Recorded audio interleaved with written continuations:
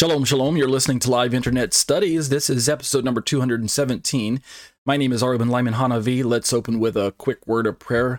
Avinu Malkeinu, our Father, our King, Lord, as we count our way from Passover to Pentecost, which represents basically the connection from the season of being set free by the blood of Yeshua to the season of being filled by the Spirit of Yeshua, we anticipate what is around the corner. We thank you that you are drawing us into this relationship with you via the mechanism of the festivals and the special holy days as we're counting the Omer and reminding ourselves that you have given these to us for our benefit, even though the finished work on the cross that Messiah accomplished for us is just that. It's a finished work. There's nothing we can do to add to it. Nevertheless, because of the ongoing path of sanctification and the way that you have commanded us to continue to press in to matters of holiness, well, then we regard this journey of holiness as something that is very, very beneficial and something that is going to bless us in so many ways. So thank you for this opportunity that is afforded to us as a body, as individuals. Continue to strengthen us along this journey and help us to see Messiah at every turn, for indeed he is the preeminent one. He is the reason why we do the things that we do, why we walk out the Bible the way we do, why we allow ourselves to be immersed in this particular Hebraic lifestyle. So be with those who want to join the study, but for whatever reason weren't able to. I pray to bless those who join the study after the fact via YouTube video or iTunes podcasts or whatnot. Continue to strengthen us, Lord, and protect us and give us a voice of sanity in this otherwise absolutely upside down, insane world that we live in. Help us to continue to have that blessed hope as we look forward to the soon return of our Messiah, Yeshua, and we'll continue to give you the praise and glory of B'Shem Yeshua. Amen. Okay, everyone. My name is Arben Lyman Hanavi, and this is a study. This is a study entitled Eschatology, a biblical study of end-time events, and we're looking at the 70th week of Daniel. Specifically, we're turning to the final 7 years of this intense time that is described by the Bible, not just Daniel, but described by the Bible as a time period when mankind's regimes and the what we might call the rebellion of mankind comes to a head, and God allows this to happen by bringing in key players into the world events. Particularly, we want to be looking at Antichrist right around the corner, and how is this going to affect not just everyone in the world, right? We understand Antichrist is something that is, or a figure that's going to have his influence worldwide, but particularly, how is it going to affect Israel, the people of Israel, and the land of Israel, and the religion of Israel? And so that's kind of where we're going in our Bible study right now. As you can see, give me a second, I'm going to switch to a different slide for a second. As you can see on my screen, there is a topical index to the study that we're working through. Right now, I've got 17 topics that you can see on my screen right now, and we've worked our way from topic 1 through topic 4. We're currently on topic 5, Book of Daniel, the 70 weeks of Daniel. And I'm excited about the topic that follows next, which is topic 6, Excursus, Antichrist, according to Robert Van Kampen. Robert Van Kampen is a Christian author, businessman, and private collector of ancient scrolls and things like that. He passed away nearly 20 years ago. So earlier, I think either 1999 or 2000, somewhere around there, he passed away. So over 20 years ago. But he wrote a fascinating book on end-time prophecy, and he's got a chapter in his book on the Antichrist. And I thought it was a great way to introduce the topic of the Antichrist by bringing in his notes. So we'll look at that soon. We might get to it tonight. We might not, but let's turn back to where we left off last week. We're talking about the 70th week, and I have this particular slide in front of us. It reads, at this point, right, in the study that we've been taking, at this point, let's continue our summary of the 70th week of Daniel by examining an additional interpretation from a slightly different perspective. And we already looked at, I believe it was kingcomments.com earlier. Go back and listen to last week's study if you're not following what I'm saying. But we're going to turn tonight to a Christian blog post by the name of thebiblesays.com. And here's what they have to say about the events that will unfold in those last days, the last 70th week, beginning at the midpoint of the week and going forward. And let me interject and just remind you, let me jump to that different slide again, different view. Remind you that when we're talking about the 70th week of Daniel, we're talking about, from the zoom out perspective, 490 years that God had given this revelation to Daniel of events that would take place on planet Earth and that would have specific impact on the people that Daniel was connected to, i.e. the Jewish people. They would impact the land of Israel. They would impact the temple and the activities that take place in that location of the world. So Daniel was given this vision of 490 years, and it was broken down along the lines of 3 sections, a first section of 7 weeks, a middle section of 62 weeks, and then a final section of 62 weeks, and then 1 week. And we found that the interpretation is that these weeks equal years. So using this particular chart that I've been borrowing from the premillennial, pre-wrath perspective, we see that the time period that we're looking at is the last 7 years, known by most Christians as the tribulation, which I'm going to talk about eventually. I believe that label is a bit oversimplified when we say the 7-year tribulation. But nevertheless, as we begin to look at the events that take place during those last 7 years on earth, or I shouldn't say the last 7 years, but the last 7-year significant time frame that God gave to Daniel, that last 7 years. And then there's some more even days that trail out of that, like 30 days and 45 days afterwards, that we'll get to eventually. But for now, we're looking at this idea of, what is this last 70th week going to entail? Are you as a Christian going to be suddenly whisked away, raptured out before any 7-year stuff hits the fan, if you know what I'm talking about? Any tribulation, hardship hits planet Earth? Is that what the view is? Well, many people believe so. We will eventually get to a talk on rapture views, right? You remember my eschatology schedule there. You see that we're going to be looking at Yeshua's Olivet Discourse studies soon. That's in the works. And then when we hit topic 9 and 10 and 11, we'll be talking about rapture views and things like that. So we will eventually get to those talks. So are you going to be raptured away as a Christian? In other words, maybe it doesn't matter what is going to happen during the 7th week. I mean, if you're just going to be in heaven during all of the mess, then why study the 70th week? Well, what if you're wrong? What if your eschatology was not accurate? What if your end times scheduling and your chart wasn't in line with really what God had planned? And what I'm saying is, I'm not saying you're going to miss the rapture because you're not really saved. Perish that thought. I'm saying, what if you got the rapture timing wrong? What if, in fact, it turns out that the rapture takes place a little bit into the 7th week, say midpoint, or 3/4 of the way in, or halfway through, or at the very end? What if God has determined that we're going to go through the whole thing? Well, my perspective as a pre-wrather is that we aren't going to go through all of it. Rather, the tribulation will take place sometime after the midpoint, and then after that, about halfway into the second half of the 70th week, somewhere in there, we should see some type of rapture. But that's why we're going to be looking at this 70th week, because there's a good possibility that we might go through some Antichrist type of stuff. So let's begin to look at this 70th week. Thebiblesays.com has their blog post, and here's what they have to say about these particular events. Quote, and from this point, for the next few slides, if you notice, the font is italicized, and that will let you know that we're reading this particular blog. So these aren't my thoughts, but I think that these thoughts are beneficial for our study. So that's why I brought them into my study here. Quote, in the middle of this 7-year covenant, the prince will put a stop to sacrifice and grain offerings. Sacrifices and religious practice will be forbidden by this world dictator. The vision in Daniel 7 spoke of this prince changing times and laws. His complete dominance of other nations would last for 3.5 years, according to Daniel 7:25.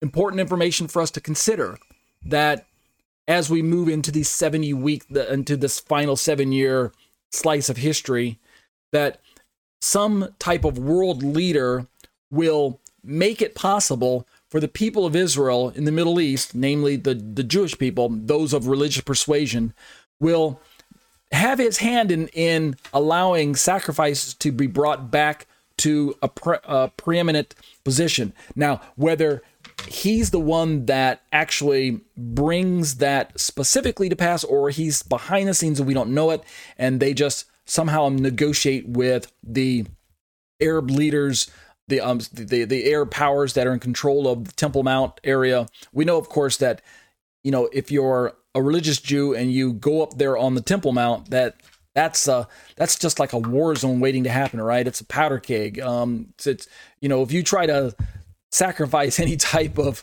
animals up there on the Temple Mount, heck, even if you just go up there with your prayer book to pray, right? You can get in trouble, and you can cause all kinds of conflict to spread. I mean, even if it's something just as innocent as one person going up and trying to have some type of prayer service with God from a Jewish perspective, because the whole Temple Mount is deemed kind of property of certain Muslim groups and things like that. Well, then it's kind of basically forbidden, right? Place for Jews to go up there. So you can imagine if they're going to say, hey, let's go up and let's get a sacrificial altar going, right? Somewhere where we can start bringing our sacrifices going again. All kinds of problems would just rise to the forefront, right? Peace in the Middle East is always been hanging by a thread. And at any moment, just any little incident can tip things in the wrong direction, and all of a sudden you got rockets flying in both directions, right? I'm not always saying Israel is the one who's the innocent ones. I'm just saying that people do things that are interpreted by someone else, and then somebody's ready to point a gun at you. So all of this is just very, very what should I say? It's all very detailed information that, from Daniel's perspective, he's just thinking, well, hey, as a people group, as a Jewish people, sacrifices go hand in hand with our worship of God. And now that Israel's back in their land and in control of certain parts of their land, we have to remember that they're still not yet in control of all the places that they would like to be. Let's keep reading this particular commentary. So talking about this idea of a 7-year contract or some type of peace treaty that allows Israel to have a little bit more freedom than what they would now. Obviously, this is also going to affect just the generic, what we might call political perspective in the Middle East. Some type of peace treaty between Israel and her neighbors doesn't have to include animal sacrifice, is the point I'm trying to bring up. So the Antichrist might not have to have his hand in that particular part of the process that Daniel read about or was informed about. Nevertheless, the fact that the Bible talks about him strengthening a covenant or allowing a covenant to have a place where Israel can have peace with their neighbors and the neighbors can have peace with Israel, right? It goes both ways. Then we have to allow, and if we just take scripture in its face value aspect, then this particular leader, whether he's known to be the Antichrist or not, that's not important at the moment. I get the impression that Israel won't know who he truly is. But what is important is, and we'll pick up our reading here, is that this particular detailing about the 7-year contract, whether that's really 7 years on the paper, it could be longer, but Antichrist has his own ideas. This fits with the words of prophecy here and in Daniel 9, that halfway into this 7-year covenant, the prince, this Antichrist figure, would violate the treaty and forbid the Jews from sacrifices. So that's the part that is written in scripture. That's the part, this midpoint activities about the violation of the covenant, what we're going to be reading about as was known as the abomination of desolation, right? This person who rises up and reveals to Israel and the rest of the world that he's not really who he said he was at the beginning of the whatever contract that he makes. This midpoint event is described in the Bible as 3.5 years. Alternately, it's given the name 42 months. What do we say? 1,260 days. So we know the time frame is fairly accurate when we're talking about half point of a 7-year time period. So I don't think there's much question there, because it's been recorded in so many different spots, not just in one book of the Bible. It shows up in other places, and we can corroborate the information and come to some conclusions there. This particular website continues. In 2 Thessalonians, the Apostle Paul writes of the Antichrist, quote, and this is Paul's quote, who opposes and exalts himself above every so-called God of object or God or object of worship, so that he takes his seat in the temple of God, displaying himself as being God, end quote. That's 2 Thessalonians 2:4. We also know that, and we're not going to do this today, we might do this in time, but just this is the overview. We know that from looking at the terminology that Paul left for us in the Greek, the words for temple, temple of God, things like that, it does not necessitate that a full-blown temple edifice be constructed for these events to take place. Indeed, we could have either something as simple as almost like a tabernacle type structure with a place where we can have an altar where blood is poured out, that type of setup, something that's portable even, but doesn't have to necessarily be very big. Also, I was reviewing Tim Hagg's notes on this portion of the Bible in Daniel, and he reminds us in his research that the Greek here supports the idea that perhaps even the Antichrist simply goes up on the Temple Mount and declares himself to be God, or something to that effect. When it says takes a seat in the temple of God, the Greek may even allow for the fact that it's just talking about the current location that we recognize as the Temple Mount. In other words, there might not even have to be really much of a structure put into place. Imagine this, a world leader, 3.5 years into whatever contract in his mind, 3.5 years in, we'll know after the fact, right? At the midpoint, when we see this thing taking place, then we'll retroactively be able to go, that covenant got put together 3.5 years ago, because now we'll know we're at the 3.5 year mark, if we're still here on planet Earth, right? If indeed my perspective of rapture view is accurate, then we'll still be here. And so that'll probably make headlines. Some guy hitting the world scene, opposing and exalting himself above every so-called God or object of worship, right? That's pretty significant. Also, keep in mind, there will be other activities that take place that we're going to read about when we finally get to Yeshua's Olivet Discourse, of Jerusalem itself being surrounded by armies and being besieged, and God allowing allowing Jerusalem to be overtaken and occupied by Antichrist and his military forces. So we know he's going to occupy Jerusalem. We know he's going to attack Jerusalem. And we also know that he's going to destroy any religion that opposes him. He's going to seek to destroy. How much leeway God gives him, that's to be seen. And we'll look at those scriptures in time. We also know that he's going to begin this intense persecution on everyone who doesn't line in step with his particular program, his regime, his military campaigns and things like that. If you don't take his mark, if you don't take his side, so a lot of really bad stuff is going to start unfolding right there from the midpoint going forward, is the point I'm trying to emphasize here. Let's keep reading this blog. Quote, Jesus also talks about this moment, and see, I got ahead of myself if I just have read the slide. Jesus talks about this moment that will take place during the end times, referencing the book of Daniel. Quote, the abomination of desolation, which was spoken of through Daniel the prophet standing in the holy place, end quote. That's lifted from Matthew 24:15. What we're going to do when we finally turn to our study on Antichrist right around the corner, the next topic, we'll continue our look through Daniel, and we'll move from Daniel 9 into chapters 10, 11, and 12, the last 3 chapters of the book of Daniel, where more detail about the activities of the Antichrist as seen not just through the lens of what was near to Daniel, i.e. one of the strongest shadows of the Antichrist, which is, or forerunners of the Antichrist, which is Antiochus Epiphanes, right? Antiochus IV, which was nearer to Daniel than he is to us now. And we'll look at that as we look through Daniel 10, 11, and 12, but realizing that the activities of Antiochus Epiphanes, who is now a historical figure, right? He lived a few centuries before Yeshua, before the first century, realizing that his activities are described in the Bible in a type and shadow type of relationship, where we have a near-term event and a far-term event, or a shadow, which is then gives way to the type itself, right? So we have kind of forerunners, examples of something that's going to happen farther into the future that are already that we can already glean information from looking at the historical earlier incidents. So when we begin to study Antichrist, we'll see more of these details, and we're going to use the book of Daniel to help us out there. Continuing into this particular blog commentary, this prince who is to come, who is the beast, right? Revelation gives him the name the beast. And remember, Daniel, in his dream in Daniel chapter 7, he saw 4 beasts.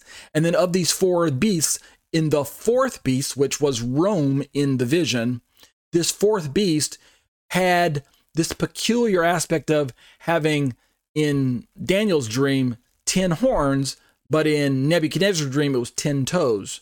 So this 10 aspect of this final empire, this final world power, overlays with the 4th beast, which was Rome. And so we got the near far going on there, the prophetic telescoping of 2 mountain peaks, where the 4th beast is actually the final beast as well. The 4th metal is actually the final empire before Yeshua establishes his final kingdom.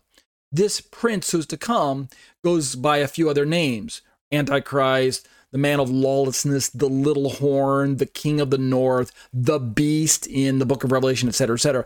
He's going to forbid worship of other gods, as blog says, and he's going to make himself out to be God, lowercase g, demanding worship. I find it interesting, as I interject, that since he is a replacement of Yeshua in his mind, he is the Antichrist, right?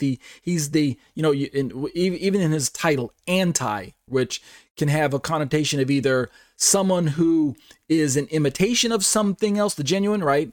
Or he's someone who opposes the genuine. So he's the antagonist in our story, right? Yeshua is the protagonist. Yeshua, and this guy's the antagonist, right? If you follow that terminology, he's the bad guy, right? Of the story.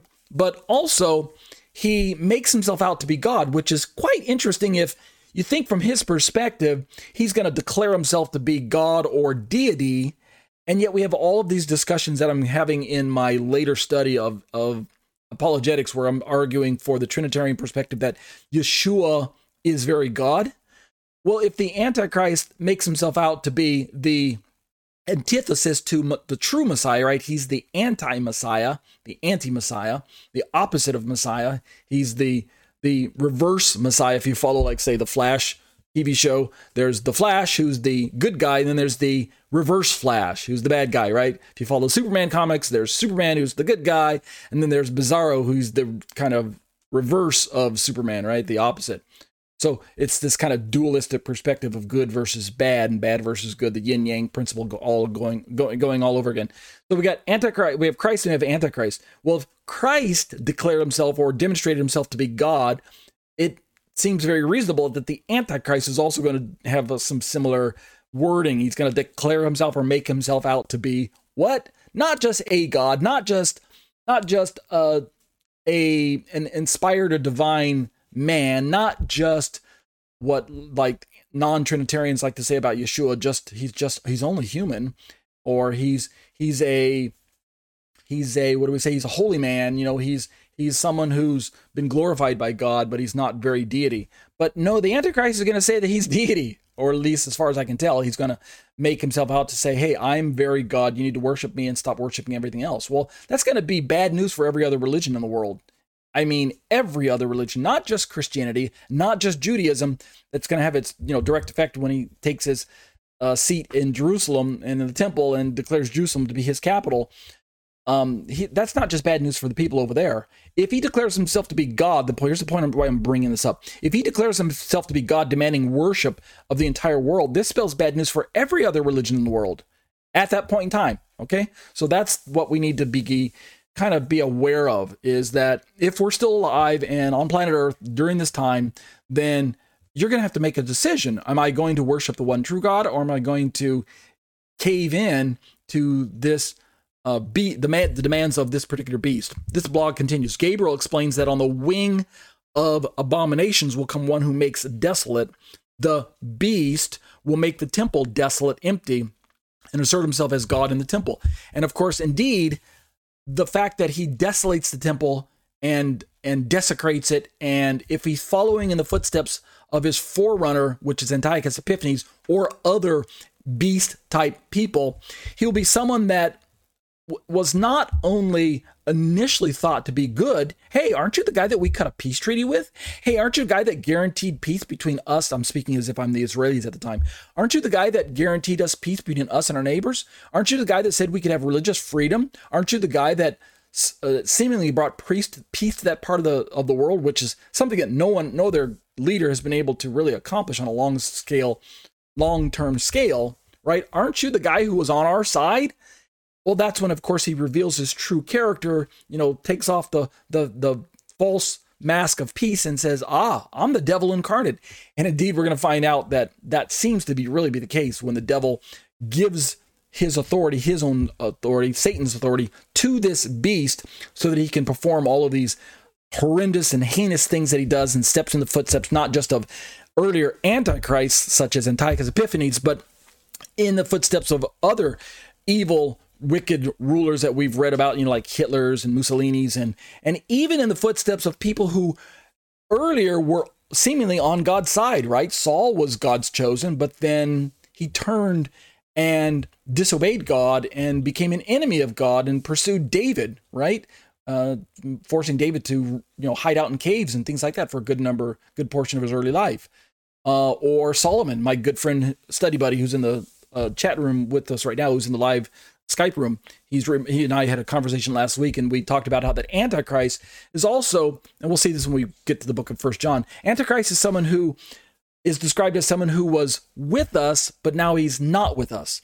He was someone who left us, which proves that he was never really part of us, but after the fact, noticing that he's a person who we thought he was one of us. We thought he was on our side. We thought he was a true believer or someone who worshiped the true God, but he turned. He left that. He fell from faith. And we know also that this time period is going to be characterized by a falling away, a great falling away of people who profess to be believers. So these are just some of the ideas. We're going to be looking at that more specifically when we get to the Antichrist topic, but I thought I'd kind of whet your appetite for now. Let's keep going in this particular study. Gabriel, this blog says, Gabriel brings his message to a conclusion, explaining to Daniel, of course, that the prince will persist in blasphemies until complete destruction, one that is decreed by God, will be poured out on the one who makes desolate the beast. So we're kind of doing an excursus or an examination or exegetical study on just Daniel 9:27, the last verse. And in so doing, by looking at this final verse in the book of Daniel, we're turned to this topic of this final prince, which, remember, from Daniel's perspective of near far, there's going to be language that is appropriate to assign to the near person in Daniel's vision, which could have been Antiochus Epiphanes, and very likely was, or the near person that showed up around the 70 AD mark, being Vespasian and Titus, and the emperors that allowed Jerusalem and the temple to be destroyed, the Jerusalem to be sacked, the Jewish people to be driven out, etc., etc. That is also the prince and the people who came and allowed all of the desolations of the temple, the destruction of Jerusalem, the exile of the people of Israel, the Jewish people from their land, etc., etc. All of that is the shadow for which there's a greater fulfillment. We could say that was a partial fulfillment, for which there's a greater fulfillment, I believe, in the future. Now, again, we talked at length about if you're a preterist, then you, particularly of the hyper-preterist or the full preterist persuasion, then you believe all of this took place in the early parts of 2,000 years ago, 70 AD, 130s, etc., etc. You don't believe there's really any prophecy left to be filled in by some future 7-year time period known as the tribulation or future antichrist, etc., etc. But if you're a partial preterist or what they call themselves Orthodox preterist, I believe they do allow for some final tribulation type of activity to take place, although it's very difficult for me to ascertain exactly how much they hold to. I think they still put most of their hermeneutic understanding of eschatology as taking place in the past. But let's keep reading this particular commentary, this blog. So this particular time frame that we're looking at of the midpoint and going forward, Daniel has already witnessed this destruction in a vision during the reign of King Belshazzar, who preceded King Darius. This vision is recorded in Daniel 7, where the beast's destruction is described. We're talking about from the midpoint going forward, God has decreed that it's going to be hell on earth for us for a while, but God will ultimately rescue his people. Remember, the vision that was given Daniel ends on a positive note. If we go back to the vision in Daniel 7, it ends on a positive note with the rock coming that was cut without hands and striking the statue in Daniel 2, but the Ancient of Days being approached by the one who's like the Son of Man in Daniel 7, right? That's the one-to-one correlation. This signifies the Messianic kingdom that's going to be established here on earth by Yeshua himself. So that's the positive note that the vision ends on. And so this particular blog reminds us that that event that allows God's kingdom to be established on earth spells the end of the dominion of the Antichrist and of the final, what we might call, effort of humanity to thwart God's plans and to thumb their nose at God's Messiah and to say no to his plans. God says, nope, in the end, I'm going to have my way because I'm more powerful, because I'm very God and I represent all that is truth. And what my word says stands. It's forever established. It cannot be changed. And because God decreed that the Antichrist will come to an end and the final beast empire will be destroyed and the beast slain, then that's what we can look forward to. And so this blog post puts it this way. This vision is recorded in Daniel 7, where the beast's destruction is described using this language, quote, the beast was slain and its body was destroyed and given to the burning fire, Daniel 7:11. We keep reading. This will conclude the 70 weeks of this message. The first 69 weeks happened in succession. That is 7 weeks plus 62 weeks, right? Remember that chart? Let me flip over to that real quick. 7 weeks being the 49 years, followed immediately by the 62 week, which was the 434 years. You can see those two on your chart. So that represents history gone by. And then we had the cross event, the big cross right there in the middle of your chart. And then we had this gap that we're living in now, the church age or the times of the Gentiles, the diaspora, if you want to call it that, that's fine. And then we're looking forward to this final 70 years. Of course, this is a non-preterist looking chart. The preterists would smash all of the three sections of the 7, the 62, and the 1 all back together. But this blog says that the first 69 weeks happened in succession, one after another, which is very interesting that there's no gap between any 7, the first 7 and the 69. They all worked, one right after another, no gap or anything. But notice this chart also, this blog post mentions, but the last week, the 7 years, has yet to happen. So we're talking about a gap. They describe it as a clock being on pause. I know some people who don't like talking about the fact that there is a gap, or they disagree with the perspective that there's a gap. Again, preterists are of that persuasion that there isn't really a gap. But there's language in Daniel's prophecy that suggests that even if you don't say there's a 2,000-year gap, you have to still say there's some gap of years, because Messiah is cut off after the 69 weeks. So there has to be a gap there. It's afterwards. And then, of course, the destruction of the temple and the plowing under of Jerusalem also take place after the 69 weeks. So there has to be some gap. It just depends on how big it is. But the clock is on pause, this blog says. The first event that started the clock ticking was a decree to rebuild. The next event that will start the clock ticking will be a firm covenant. Again, we don't know for certain what that wording of the covenant will be, whether it will be 7 years, what will be longer, whether it will be announced by the parties involved. One thing is probably certain.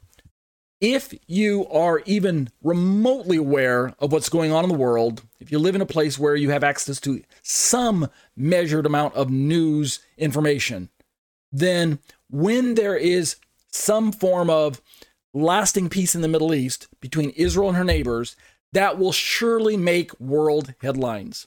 I can't imagine why it wouldn't, right? Whenever there's some type of accord that takes place in the Middle East that's brokered between Israel and her neighbors and the surrounding Muslim powers and Arab states around her, that always makes headlines. It always does. So I can't imagine it would be any different. So the next event that will start the clock ticking will be a firm covenant. Will we know that it's 7 years? Well, we may not. Will the Antichrist announce his plans? Hey, I'm making a 7-year contract with Israel and her neighbors. I mean, that would be great if he just took away all of the secrecy and made it plain right up front. But we don't know. But one thing's for certain. If Israel enters into some form of peaceful negotiation, and we're not just talking about a ceasefire. We're talking about something that appears to be lasting. From Israel's perspective and from the perspective of her neighbors, it's probably something that will have language that describes, lasting peace, not just let's stop firing at each other, not just like we said, a laying down of our arm, or what we might call let's stop firing at each other. I think it'll be more. The wording will be stronger than that. Let's keep reading. This blog continues. The text says that after the 62 weeks, the Messiah will be cut off and have nothing, right? We're talking about this gap period. It does not say he will be cut off during the final week, but after the 62 weeks, indicating that there is time between the consecutive 69 weeks and the final week of prophecy. So again, even if you're a full-blown preterist, then you have to recognize that there are details and activities that take place between the 69 weeks and the final 7 that seem to allow for some passage of time between those two time frames. This blog continues. It says that there's time between the consecutive 69 weeks and the final week of prophecy. The final 7 is discussed separately from the first 69 sevens. There is a clear gap in this prophetic message, and I agree with this particular website's sentiment. I think it's apparent that even at face value that Daniel was giving us these threefold breakdown of 7 weeks, which is 49 years, and then the 62 weeks. Let me go back to our chart. The 62 weeks, which was 434 years. And then whether we say there's a gap or not, we at least have to recognize that Daniel uses the language of in the middle of the week, he will make a covenant for 1 week, and in the middle of the week, so he describes the final 7 year. Either way, there seems to be the language that tells us that the breakdown must be there. There is a clear gap in this prophetic message, according to my understanding. Let's continue. From the present, we can look back and see that all the events of the first 69 weeks have happened. A decree was made, Jerusalem was rebuilt, as well as the events after the 69 weeks happened, i.e. the death of the Messiah and the destruction of Jerusalem. This is kind of a summary and conclusion to our look at the book of Daniel, and not the book of Daniel, but summary and conclusion on the initial overview of Daniel's 70 weeks, and we're now drawing our summary and conclusions about the final 70th week in our particular study. This blog says, but the final 7 years is reserved for the future. It contains the final abominations, rebellions, and wicked rulers on earth before God restores his creation fully. They continue. When the last week is finished, the promises in verse 24 will come to pass. Remember those promises? Let me just bring up a look at those promises real quick, just to remind you. I had this pulled up earlier, but it's in verse 24 of Daniel. Let's blow that up. Remember, these are the promises that God gave to Daniel. 70 weeks have been decreed for your people and your holy city. Look at these 6 things. To finish the transgression, that's 1. To make an end of sin, that's 2. To make atonement for iniquity, that's 3. To bring in everlasting righteousness, that's 4. To seal up vision and prophecy, that's 5. And to anoint the most holy place, that's 6. Of course, there are different ways to interpret these 6. We could say that the last one, for instance, is to anoint the most holy person, since literally it just says to anoint the most holy in the Hebrew, the Kadosh Kadashim. But either way you look at it, God promised through Daniel, through the prophecies given to Daniel, that God would make these things come to pass. And of course, God is going to keep his word, and God's going to make these things come to pass using his chosen servant, Messiah, Yeshua. Yeshua is the only one who can bring all of these things to pass. And indeed, we could say that the first 3 were brought to some form of partial completion at the death of Messiah, but a full completion in the spiritual sense, right? Finish the transgression. Yeshua brought the fullness of payment for transgressions and sins against God by dying on the cross. To make an end of sin, Yeshua brought the final death blow to sin by dying and being resurrected and being seated at the right hand of his Father. Sin has now been defeated because of the work on the cross, and to make atonement for iniquity. That is the purpose of Yeshua bringing his blood before the altar of God in heaven, to make atonement for the iniquity and the sins, not of himself, but for the sins of all humanity, or those who would call upon his name as Lord and Master and Savior. But notice the final three: to bring in everlasting righteousness, to seal up vision and prophecy, and to anoint the most holy. Those things have yet to have a final future fulfillment. So let's go back to this blog. They talk about that God will finish the transgressions of the world and bring in everlasting righteousness. I mean, look at Israel today. Has she atoned for her? Well, let me say it this way. Has she accepted the atonement that Messiah offered up on her behalf? Not on your life. She's still largely in a place of spiritual blindness where she rejects the atonement of Messiah. She rejects the righteousness that he offers through his sacrificial death on the cross. And so she is in need corporately of this fulfillment on her behalf. Individually, she can step into that. And, Baruch Hashem, there are Jews who have been accepting Yeshua down through history in scores and in numbers. In the first century, there were myriads, right? Several thousands of Jews who came to believe that Yeshua was, in fact, the promised Messiah that they read about in their scriptures. But right now, by and large, for the most part, national Israel is still in blindness. Go back and read Romans chapter 11 all over again. God will finish the transgression of the world and bring in everlasting righteousness, not just for the world, not just for the church, but for Israel. Look what this blog post has to say. This has not yet happened. The book of Revelation covers the final 3.5 years in great detail. In Revelation chapters 6 through 16, this 3.5 year period is likely the time referred to by Jesus as the time of great tribulation in the book of Matthew. We'll turn to that in time, but let's keep working our way through this blog post. They continue. The chapter ends without further explanation or commentary from Daniel, right? Just cuts off abruptly. We have to finish the story by reading through the rest of Daniel's book, which will not, again, this is not a deep dive into the book of Daniel, but we will borrow some of the notes from chapters 10 through 12 when we start turning to look at the campaigning of the Antichrist, both preceding at the early parts of the week and the latter half of the week. We'll look at those details when we get to our study on the Antichrist. This blog continues. Doubtless, speaking of Daniel, he was astounded by the message. He had begun with a prayer hoping that God would restore Jerusalem and Judah to the Jewish people.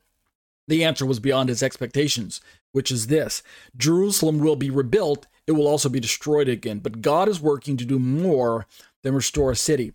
And then their final slide reads this way: he is working to end all sin and establish eternal righteousness, right? The bringing in of the kingdom. Let me turn to that slide one more time. Notice that in the slide that I have here, we see that the last week ends with the second advent of the Messiah, the coming to planet Earth physically, bodily. We're not just rapturing where we're yanking the saints up and pulling us into heaven, but Yeshua coming and returning with his saints to planet Earth to establish his kingdom of 1,000 years, which we believe is the literal 1,000-year millennial kingdom, which takes place at the far right of the chart that you're looking at right now. So going back to this final slide in this particular blog, God's final purpose is to bring an end to sin and establish eternal righteousness. This is God's final purpose for the earth, to redeem it and to put away wickedness forever. But it's also going to include putting an end to sin within national Israel as they finally look on him whom they've pierced and mourn for him as one mourns for an only son, like we read about in Zechariah chapter 14. Despite Daniel's exile, he's given a message of hope and blessing far greater than he imagined. And that's the message that we also need to remind ourselves as we're working our way through these studies, that if you read through the prophecies that are given to us in the Old Testament, there's a lot of doom and gloom in there, a lot of destruction of Israel, a lot of destruction of nations surrounding Israel, right? We talk about the destruction of Babylon and the falling of Babylon and things like that. God has the final say in demonstrating that he's going to establish righteousness in the earth. He's not going to allow his plans to be thwarted, no matter how evil and wicked things get in the world, right? When Antichrist finally comes to power, and at the midpoint of the week, he shows who he truly is, not just to Israel, but to the rest of the world, demands worldwide worship, implements the mark of the beast, and forbids anyone from buying and selling unless they have the mark and worship him and worship them and take the mark. And he's going to be persecuting Christians and anyone who opposes him, Jewish people. He goes out to make war with the saints and overcome them. He's even going to be, there's going to be a great tribulation at that time that will surpass anything that's ever happened in the world up to that point, if we take Yeshua's words literally and factually. And so this will be the time of Jacob's trouble, but it'll also be the time of trouble where the entire world is teetering and tottering back and forth. We read about some of the language in the prophecies. The point I'm bringing up is that no matter how bad it gets in the world with the demonic deception and the great falling away that Paul talks about in his Thessalonian chapter books, letters, no matter how bad it gets, like we're going to read about in the book of Revelation with all the plagues and the locusts and the fire and the lions and tigers and bears, oh my, all of that is going to come to a conclusion when Yeshua establishes his kingdom on earth physically. Right, bodily here, like we read about, like we saw in the vision of the statue where the stone strikes the statue at the feet, at the toe level, at that stage. That gives us kind of an indicator of the timing that we're looking at. The stone strikes the statue, not at the head or the chest or in the midsection, but on the toe section, right when the last final beast empire is in power, when the 10-nation coalition is in power, when the Antichrist is thinking that he probably cannot be equaled or rivaled or defeated. God's going to sorely disappoint him. Likewise, in Daniel's vision of the beasts, when the one like the Son of Man approaches the Ancient of Days, it's during the stages of that last great dreadful beast who tramples the entire earth, and the time of the 10 horns and the little horn who plucks out 3 before him, right? That's the time frame that we're looking at. So it's not all doom and gloom, is the point I'm trying to say. And we talked about this last week. The only way that we are going to make it as humans, right, on this time period, because we can't withstand the onslaught of Antichrist on our own as human beings. The only way we're going to be able to make it is if we cling to the one who has defeated death itself, the only one who is the true champion in God's playbook, and that is his son Messiah Yeshua. You've got to know him. You've got to have a relationship with him. Let's keep going through our slides here. So with these details before us, there are, in my opinion, a few questions that naturally come to mind concerning Daniel's prophecy. Let's take the last, say, 10, 15 minutes to look at the final slides. We're basically on slide 53 of 80. I don't think we'll make it through all of the slides. Obviously, we'll keep going with this. I'm not rushing the material, but let's get into some of these questions that I've put together. First questions. These are in no particular order. These are just questions that I found relevant for this type of study. Question. First, why is this prophecy important, and what is the relevancy? What is the relevance to the church and to end times, right? These are questions you might have as a Christian or even as a non-Christian, right? Here's an answer that I have come up with. It's not the final answer, and you could probably come up with a better answer, but this is the answer that I have put together. So notice that the font is not italics anymore. That means these are my own thoughts. This is a study I put together 20 years ago, right? And then I had to kind of rework it and retool it for this study here in 2023. But most of it's still the same. So the question is, why is this prophecy important that we read about in Daniel, and what's the relevance to the church and to end times? Answer. Jesus' disciples asked him what would be the sign of the end of the age and the sign of his return in Matthew 24, which is known as the Olivet Discourse. We'll get to that in time, remember?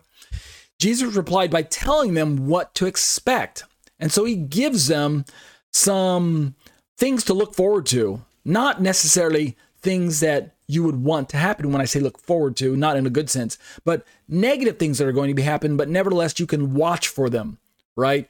False Christs, wars, rumors of wars, desolation, famine, persecution, going along with the same question.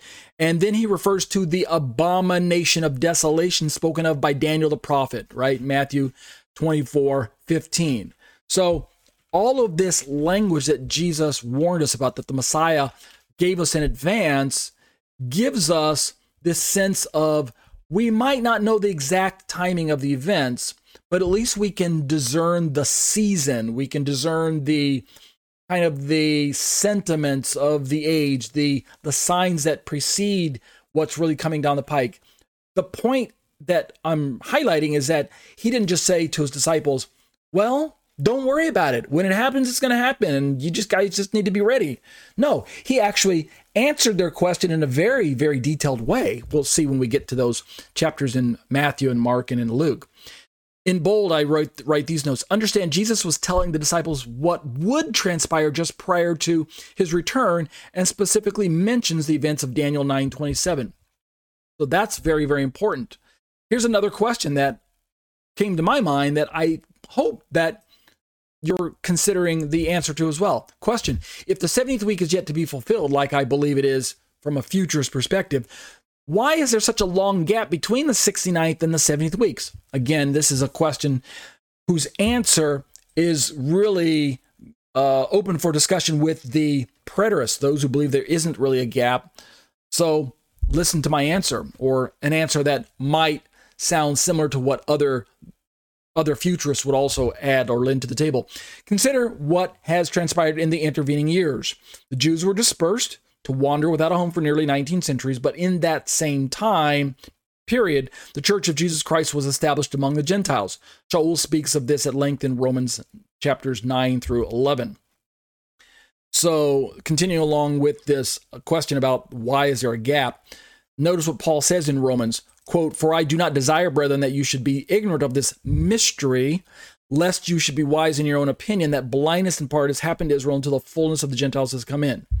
So what I have to say, continuing along with this particular answer about why the gap, when the fullness of the Gentiles has come in, this phrase that Paul introduced into his book, the veil of blindness will be lifted from Israel's eyes, and the remnant of Israel will be saved in Jesus, the Messiah. So we're talking about, when we go back over to that chart about the gap, the church age, it's a time that is dominated not really by Israel as a people group, but rather by the Gentiles as people. And this is why we have confidence that there is a gap, because we know from hindsight and from reading through other New Testament passages that there is this mystery of the Gentile inclusion into the people of God as Gentiles. It was not really a mystery that the Gentiles would be included in God's people. That really was told all the way back to Abraham, when God said, "I will bless those that bless you, curse those that curse you, and through you all the nations," i.e. Gentiles, Goyim, people groups around you, the peoples of the world, "through you all the nations of the earth will be blessed." Genesis chapter 12. So we know that the Gentiles would always have a place in God's economy and in God's people, but the mystery was, how would they fit in? According to Israel, and the mystery, and I'll put a little graphic on the screen to show this, according to national Israel's speculation, according to their figuring out of things, Gentiles would come into Israel via conversion. They would have to change their status from Gentile, become a Jew, and they would join the people group as Jews. So thus, the people of God would always really be composed and comprised of Jewish peoples, whether you're natural born or convert, but either way, you're Jewish. That was their perspective, at least as it came to be articulated in the first century and later, or the first few centuries before the first century, following the Maccabean period and going forward with the first forced physical circumcision and things like that. So they were really confused by physical circumcision, the act of circumcision, turning a person into a Jew, etc., etc. But Paul was given the revelation that no, that's not the way the Gentiles are to be included into the people group of God. It's a mystery to Israel. They were blinded to that. God knew of it. It was a mystery to the Jewish people, but it was not a mystery to God. So that's why Paul says that when the fullness of the Gentiles comes in, meaning the full measure of the people that God has determined are going to be joining the family of God, after that takes place, then the veil of blindness on Israel will be lifted from her eyes, and the remnant of Israel will be saved in Jesus the Messiah, i.e., as we work our way towards the culmination of the end of the age, then Israel's blindness will be removed. I continue. The fullness of the Gentiles will come in, and the blindness of Israel's remnant will be lifted during the second half of Daniel's 70th week. And that's a very important event for us to look forward to. Let's continue with the particular questions that I formulated. How do we know the first seals of the first seals of Revelation 6 are within the 70th week of Daniel? So we're talking about questions that arise when you have a study on the 70th week, the final 7-year slice of history that is primarily given over to humanity. How do we know that the first seals of Revelation are within? For instance, when I listen to Bible preachers today, prophecy teachers, many of them are fond of saying, well, we don't have to say that all of the seals are in the 70th week. Maybe, because we'd have wars and rumors of wars, false Christ. We've had earthquakes in diverse places. We've had all kinds of political unrest, religious persecution going on for thousands of years, right? And especially in the church age, the church has been persecuted for the last 1900 years or so. So why do we have to smash everything in or collect everything into the final 7 years? Okay. That's a good question. And my understanding as an end times Bible prophecy buff and a futurist is that most of the concentrated events will take place in the 70th week, and there's good reason for it. Here's my answer. Let's take a look at a chart to remind us what the 7 seals of Revelation chapter 6 entail. Afterwards, we will label each seal and place all 7 into Daniel's final week of 7 years. So I'm not going to bring up a reading of the book of Revelation. We'll get to that in time, but just be aware that in the book of Revelation, the writer, which is John, the Revelator, he's shown by Yeshua several visions with several details, and among them, there are 7, in this order, there are 7 seals, 7 trumpets, and 7 bowls. And these seals, trumpets, and bowls describe different events that unfold before John's eyes in apocalyptic fashion, in symbolic fashion, in visionary fashion, but they correspond to events that will take place on earth. And I believe that there is what we might call a chronology to it. In other words, when we read the book of Revelation in its most natural, literal, historical, grammatical sense, there's a chronology to the book of Revelation. And so in this chart that I've got in front of you, it's a very simple chart. There are 7 seals of the book of Revelation, and we can see, reading from left to right, there's the white horse for seal 1. There's the red horse for seal 2. There's a black horse for seal 3. And then there's a pale horse for seal 4. We call these the 4 horses of the apocalypse or something to that effect. And then in the 5th seal, we have the souls crying out, souls under the altar crying out for vengeance from God to avenge their blood. This is what we might call the great martyrdom on planet Earth at the time, the 5th seal. And then moving from left to right, we have these earthquake on the earth, sun, moon, and stars losing their brilliance, right? These, what we might call the cosmic disturbances in seal 6. And then 1, 2, 3, 4, 5, 6, 7. The final one is silence in heaven. Shh. Right? You see the guy with his finger saying, shh, let's be quiet. So these are the 7 seals of the book of Revelation. Well, how do they correspond with the book of Daniel? Let's go back to our question and answer. How do we know the first seals of Revelation 6 are within the 70th week of Daniel? Well, according to my understanding of the timing of these events, when we place these events into Daniel's final 70th week of years, which is still future, the 7 seals look like this. And this is according to, again, a premillennial, pre-wrath model. So let's bring in one more chart. This time, we've got the 70th week of Daniel in this particular chart. This is in agreement with a premillennial, pre-wrath. And notice we've got the full 7 years indicated by a green slice that says 7 years there. And then underneath that, it's broken down into the 3.5 years and the 3.5 years at the beginning and at the end. So look at the very bottom of the chart. We've got the first seal, which is Antichrist. The second seal, which is World War. Remember the horses, right? We had the white horse at the very beginning. That's Antichrist. And then the second seal, which was the red horse, is World War.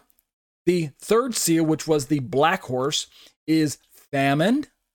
And then the fourth seal, which was the kind of the pale horse, kind of an eggshell white or something that effect, pale horse, is mass death. And then we got the midpoint. So this is a kind of a rough chronology, according to my understanding of not just the 70th week of Daniel, but eventually we'll see how this fits in with the book of Revelation. in more detail. And then continuing, going from left to right, in other words, chronologically moving forward, the fifth seal, where we have the people under the altar crying out to God, that's the martyred dead who are now asking God to avenge their deaths. And then we get to the sixth seal, which was the cosmic disturbances in the sun, the moon, and the stars, the earthquakes on earth and things like that. But primarily it's the signs in the sky. And then notice this chart doesn't have the seventh seal, which is basically, well, I mean, it does, but it's up above. The seventh seal, which was the silence in heaven, which begins the initiation of, according to this chart, the trumpets plus the bowls. Basically, kind of giving you a little bit of sneak preview as we're drawing this study to a close tonight. We'll pick this up next week with some more questions. Basically, as far as I can ascertain, of the seven seals that are broken in the book of Revelation, the seventh seal itself contains or signifies the beginning of the seven trumpets which will be sounded. And then when we get to the seventh trumpet itself, it actually signals the beginning of the seven bowls. So in that perspective, we could say that all of the bowls are contained, the seven bowls are contained within the seventh trumpet, and all the trumpets are contained within the seventh seal itself, something to that effect. But it still plays itself out chronologically. Look at the top of the chart. At the beginning of this last 7 years, according to my understanding as a pre-mill, pre-trib, Antichrist makes a covenant, or he strengthens a covenant. Again, the language can go either way. I wouldn't be surprised if he makes his own brand new covenant with his own proprietary language, his own wording that suits his agendas. Could be that he creates and drafts a covenant that's not on the books, but I wouldn't be surprised if he simply just reuses one that's already available.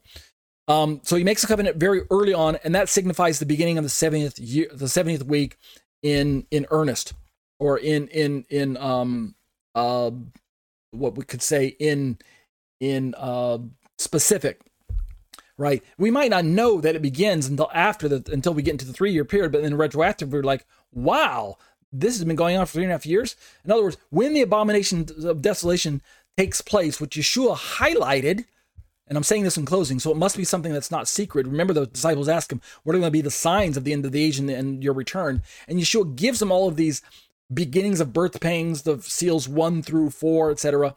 But then Yeshua switches his language to indicate that there's going to be this midpoint event that should really grab your attention, because when we get to the book of Luke, we're going to find out that at that same midpoint, that Jerusalem is going to find herself surrounded by her armies. In fact, I believe Antichrist will already have his armies parked there in Jerusalem as a sign of saying, hey, we're here to protect you. But in reality, it's just going to turn the guns, swing them 180 degrees, and point them at Jerusalem instead of away from Israel towards Israel's enemies, right? But it'd be easy if Antichrist was already occupying Jerusalem peacefully for the first 3.5 years until he finally takes his mask off and just turns the guns towards Israel and begins his persecution of Israel and destroying Jerusalem, etc., etc. So Antichrist makes a covenant. So we might not know when the covenant starts, right? That might be kind of secretive or whatever. But we can definitely say, I believe with certainty, when the midpoint event takes place.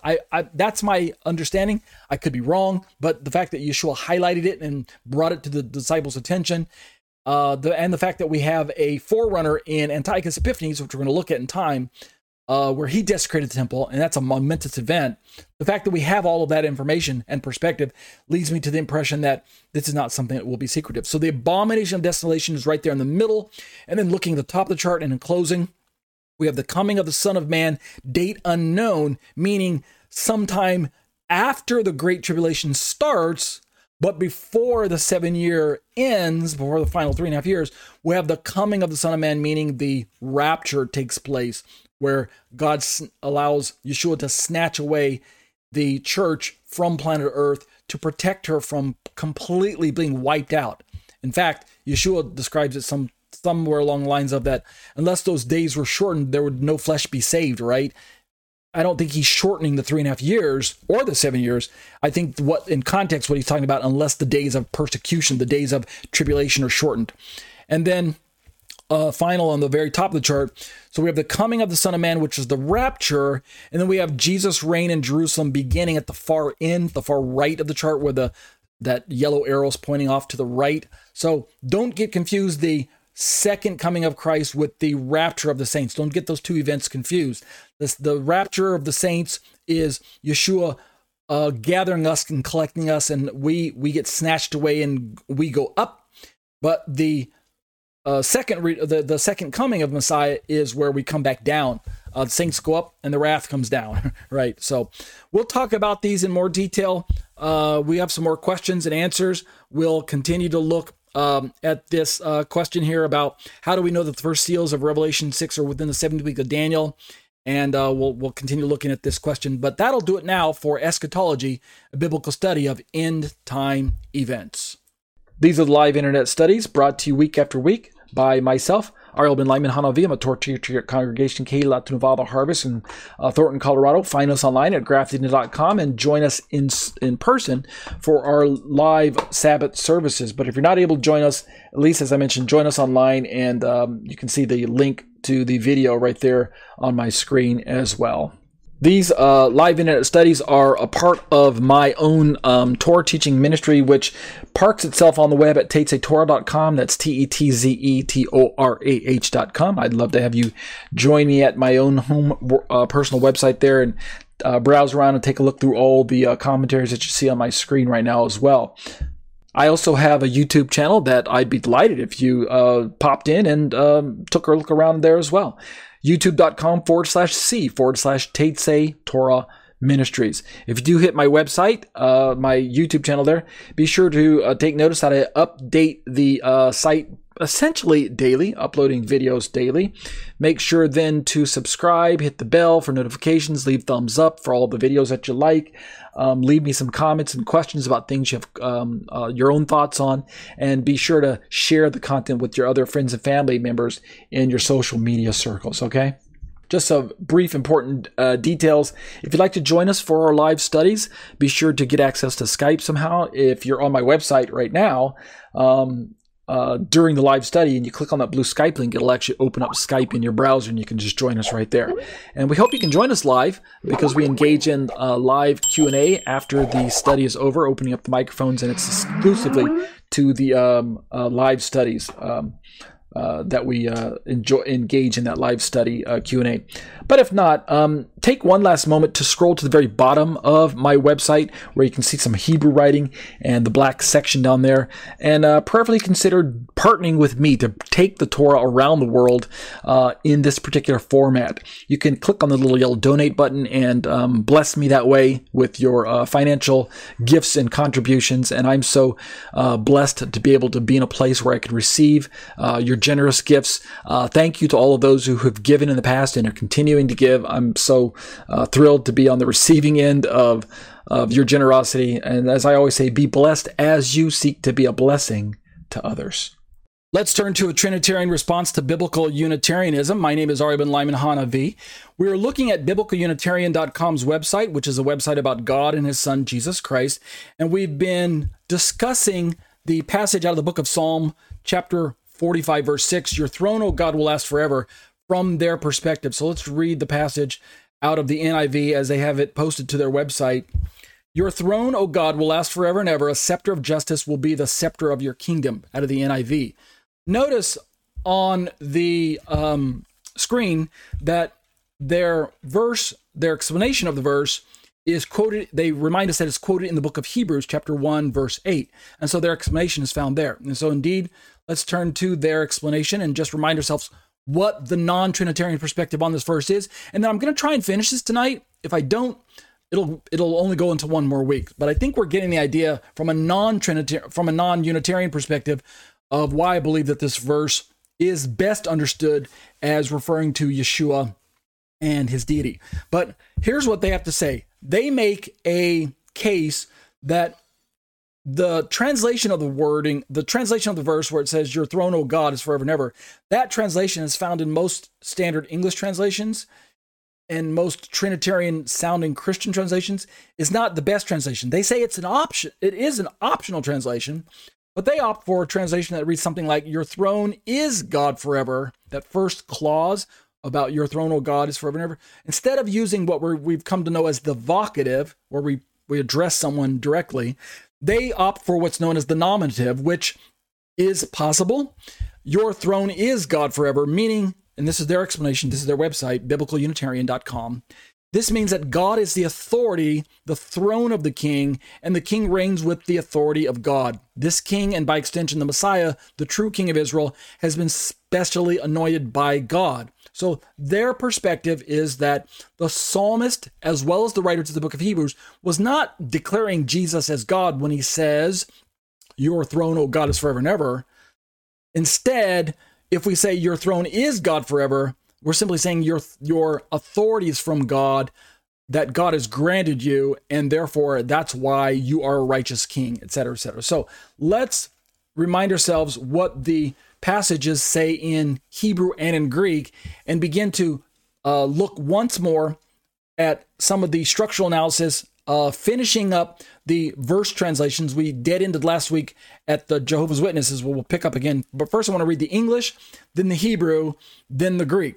So this is NASB in front of you. Your throne, O God, is forever and ever. The phrase, O God, is what is known as vocative, V-O-C-A-T-I-V-E. I'll show a little chart on the screen here that explains the difference between vocative and nominative in a moment. But I'm just making you aware that your translator is going to display his bias to the original Hebrew or Greek based on the way he understands the context of any given passage and the message that's trying to be conveyed by the original writer, which we're going to find out in the end, if we can get to it tonight. The final authority is really what God gave to the biblical writer at the time, and the context of the way they were being shown the revelation of whatever it is they were to write. It really doesn't matter so much what we later translators of the Bible have to say. In the end, God's word is authoritative in the sense that what God gave to the original writer and the context that was driving what they saw is what should be the final say. You'd be surprised how much translators wiggle there around that. But your throne, O God, is forever and ever. A scepter of uprightness is the scepter of your kingdom. So there are two parts to this verse that are of interest to us from the original languages. One is the clause, O God. What does that look like in the Hebrew and the Greek? And then lastly, notice that this particular translation out of the NSB says, a scepter of uprightness is the scepter of your kingdom. We're going to find that there are other translations that don't say your kingdom. There are other translations that say his kingdom, which changes the perspective of who is the writer addressing, right? If you're addressing God, then we would say the scepter of your kingdom, first person. You, O God, the kingdom of you, right? O God. But if it says the scepter of his kingdom, but we just got through addressing God, doesn't that sound a little bit odd? Sounds like we suddenly jump into third person. All right, let me show you the Hebrew just real quick. The Hebrew says, Kisacha Elohim Olam Ve'ed, the first clause, Kisacha, the throne of you, or your throne, Elohim, God, Olam Ve'ed, forever and ever. And the verb is supplied by context. Kisach Elohim Olam Ve'ed, that's the first clause. And notice the very first word over here is Kisacha, is the Hebrew construct of a noun plus the suffix indicating the genitive of possession, the throne of you, or we smooth it out in English by saying your. So your throne, not his throne. That would be a different word, a different way to be expressed in Hebrew. But notice the verse continues by saying, Shevet Mishor Shevet Malchutecha. And so over here at the very end of the verse in Hebrew, Malchutecha is the same construction, noun plus the personal pronoun indicating the genitive of the kingdom of you, or we smooth it out by saying your kingdom. If it said Malchuto instead of Malchutecha, then it would be the kingdom of his, or we smooth it out by saying his kingdom. But notice it doesn't say Shevet Malchuto. It says Shevet Malchutecha. What does that mean? It means the kingdom of you, or we smooth it out by saying your kingdom. the one that he possesses. Okay, so that's the Hebrew. Let's look at Hebrews as it's taken this verse out of the book of Psalms and rendered it. This is Hebrews chapter 1, verse 8.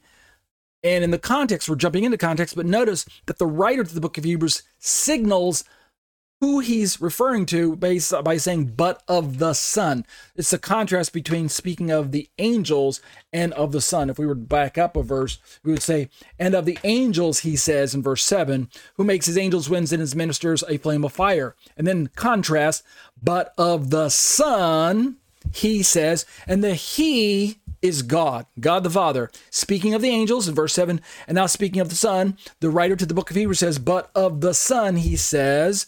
And then we have our quote from the book of Psalms.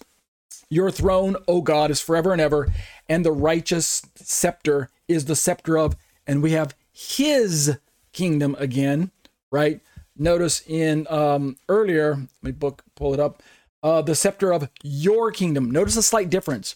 In the same Bible translation, NASB, from the Hebrew, we had the scepter of your kingdom, from the Hebrew of Malchutecha. And now in the Greek or the book of Hebrews, we have the righteous scepter is the scepter of his kingdom. Well, why does it say his kingdom? We still have the your throne, O God, right? The vocative there. Let's look at the Greek and see if we can glean any details from there. The Greek says pros deton huion. That's but of the Son. Now we have our clause ha thronos su ha theos. Eis ton iona tu ionos kai. Let me pause between the clauses. First clause, pros deton huion, but of the Son, he says. And then we have our quote from starting in the book of Psalms, starting right there. Ha thronos su, the throne of you, ha theos, O God. Eis is ton iona, the ages of the ages. Iona tu ionos. That's the first basic clause. The throne of you, O God, is forever and ever, or is from the ages to the ages. We could render it that way. The ionas, literally ages, or something that effect. We just rendered as from forever to forever, or is forever and ever, like it said in the Hebrew olam ve'ed. But hathronos su, the throne of you. This particular Greek word, right? Let's see if I can highlight it. There we go. That particular Greek word, hathronos su, the throne of you. So your throne. Ha theos, the next phrase there in the Greek, ha thronos, ha theos, O God, or the God, or just God. It shows up as a vocative in the lexiconic dictionaries that we pull up. But in its most normative sense, like in the translation from the Septuagint, which we'll see here in a moment, it doesn't have to be vocative. It's just a standard nominative, just a standard noun, right? It can be rendered as the God, or we take out the word the and just render it as God. So your throne, God. But it continues. Eis ton iona tu ionas kai hechrabdas tes euthu tetas chrabdas tes basileas su. And this final phrase down at the bottom, let me highlight it for you. Tes basileas su, the kingdom of you, or we smooth it out in our translations as your kingdom. Notice this corresponds with the English of his kingdom, the kingdom of him. I should have said your kingdom. The kingdom of him, tes basileas su, the kingdom that is his, the scepter of his kingdom. Now, this is in contrast to some other translations, which we're going to see here in a moment, that say your kingdom instead of his kingdom. It seems like it changes the person. All right, so I don't want to get too deep into that portion of the Greek right just yet. Let's keep looking at the structural analysis. Well, you know what? Now is a good time to look into the Greek. I apologize. I actually do want to look at the Greek right now. Let me blow that up just a little bit more for us. I think maybe that should be good. Look at these renderings from the Greek. Let's just highlight using these two versions. The NAS 27 and UBS4 variants has this final clause, and it shows it using variant form. Tes basileas autou /su. Why would we have two different options for the final wording? Just so you know, I'll show this to you in the Byzantine majority text. As you know, there's three really important manuscript families that are out there, of which two are the maybe what we might call the primary, and a third one, which is one that we also need to be aware of, but it isn't one of the primaries. It's more of a minority, just because of how many manuscripts have survived time. And the manuscripts I'm talking about from age, from the oldest going up to the more current of the three, are the Sinaiticus, which is symbolized by the letter Aleph in the Hebrew. So Sinaiticus is one of the older manuscripts. And to that, so that's 4th century. Along with that, we also have what's known as the Vaticanus, which is signified by the letter B, the symbol that's given to these particular codices. So symbol B, I believe, is Vaticanus. And then that's also 4th century. And then along with that, Alexandrinus. And then Vaticanus is symbolized by the letter A. Let's try that one more time. I'm going to put a little graphic on the screen so that I'm not getting confused. So we have Sinaiticus, then we have Alexandrinus, then we have Vaticanus. I believe that's the order in which they show up from oldest to newest. But germane to our study is that when you have a modern Bible translation such as KJV or NASB or ESV or whatever version you have, they pull from these manuscripts, and if there's a variant in the manuscript, that's going to cause your translator to use a different word when he translates it into English. So there's the a translation that pulls from a manuscript that reads Tes Basileia Su, and then there's the translation, let me go up earlier, that reads from a manuscript that says Tes Basileas Autu. And the difference that impacts us, let me scroll to the bottom of this particular tool. The impact is that NASB, using one of the older manuscripts, ends up with scepter of his kingdom, but KJV, using one of the newer transcripts, says scepter of your kingdom, or thy kingdom, the kingdom of his. The Tes Basileas Su is the thy kingdom, and the Tes Basileas Autu is the his kingdom, the kingdom of him.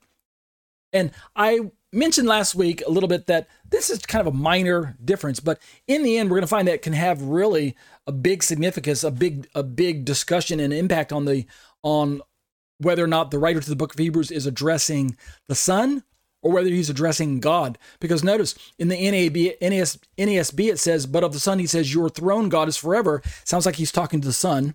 But then he says, the righteous scepter is the scepter of his kingdom. It connects the Son, the he, the third person, the your throne, to the scepter of his kingdom. Seems like we're talking about the Son. I'm sorry, it sounds like it's talking to the Son, but the opponents might say that it's actually talking to God himself. Comparatively, when we look at the KJV, but of the Son, he says, thy throne, O God, is forever and ever. A scepter of righteousness is the scepter of thy kingdom. It sounds like we're still addressing the Son when we use two thys in the quote, thy throne and thy kingdom, is the point I'm trying to make. And the original Hebrew was your and your. So the original Hebrew doesn't have your and his, like the writer to the book of Hebrews pulls from the NASB. In other words, it doesn't use the word autu. The original Greek from the Septuagint, which we're going to definitely have to look at. In fact, let's do it right now. Find my Septuagint rendering. Apologize, my links changed over in the middle of the week. The Septuagint reference that I was used to referencing suddenly died. It disappeared. So I don't know what happened. The website went belly up or something. So I'm going to use a different tool. We have the Septuagint of Psalm 45:6, which is the rendering of the Greek translation into Hebrew, from the Hebrew translation into Greek in the 200 years before Yeshua showed up on the scene.